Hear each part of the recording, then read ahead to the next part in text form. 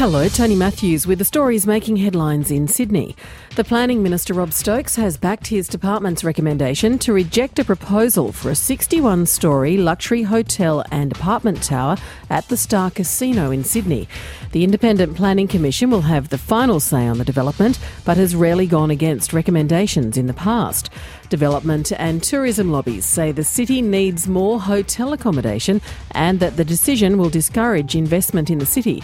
But Mr Stokes says the tower proposal is completely out of step with local planning laws and community expectations. Go and have a look at the pictures on the planning website, because I think that demonstrates the scale of change that this would have represented on the Piedmont Peninsula, and it would set a precedent that everyone else would say, well, why can't we have a 60-storey tower on our site in Piedmont as well? And it would completely change the character of that peninsula.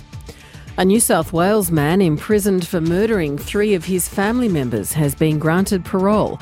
Matthew De Grucci has spent 23 years in jail for killing his brother, sister and mother in the Illawarra region in 1996. The 41-year-old has been granted conditional release to be freed from prison next month.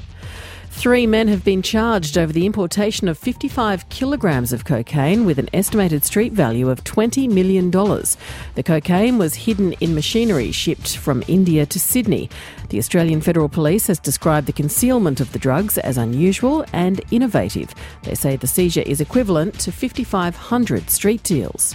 For more details on those stories, go to ABC News Online.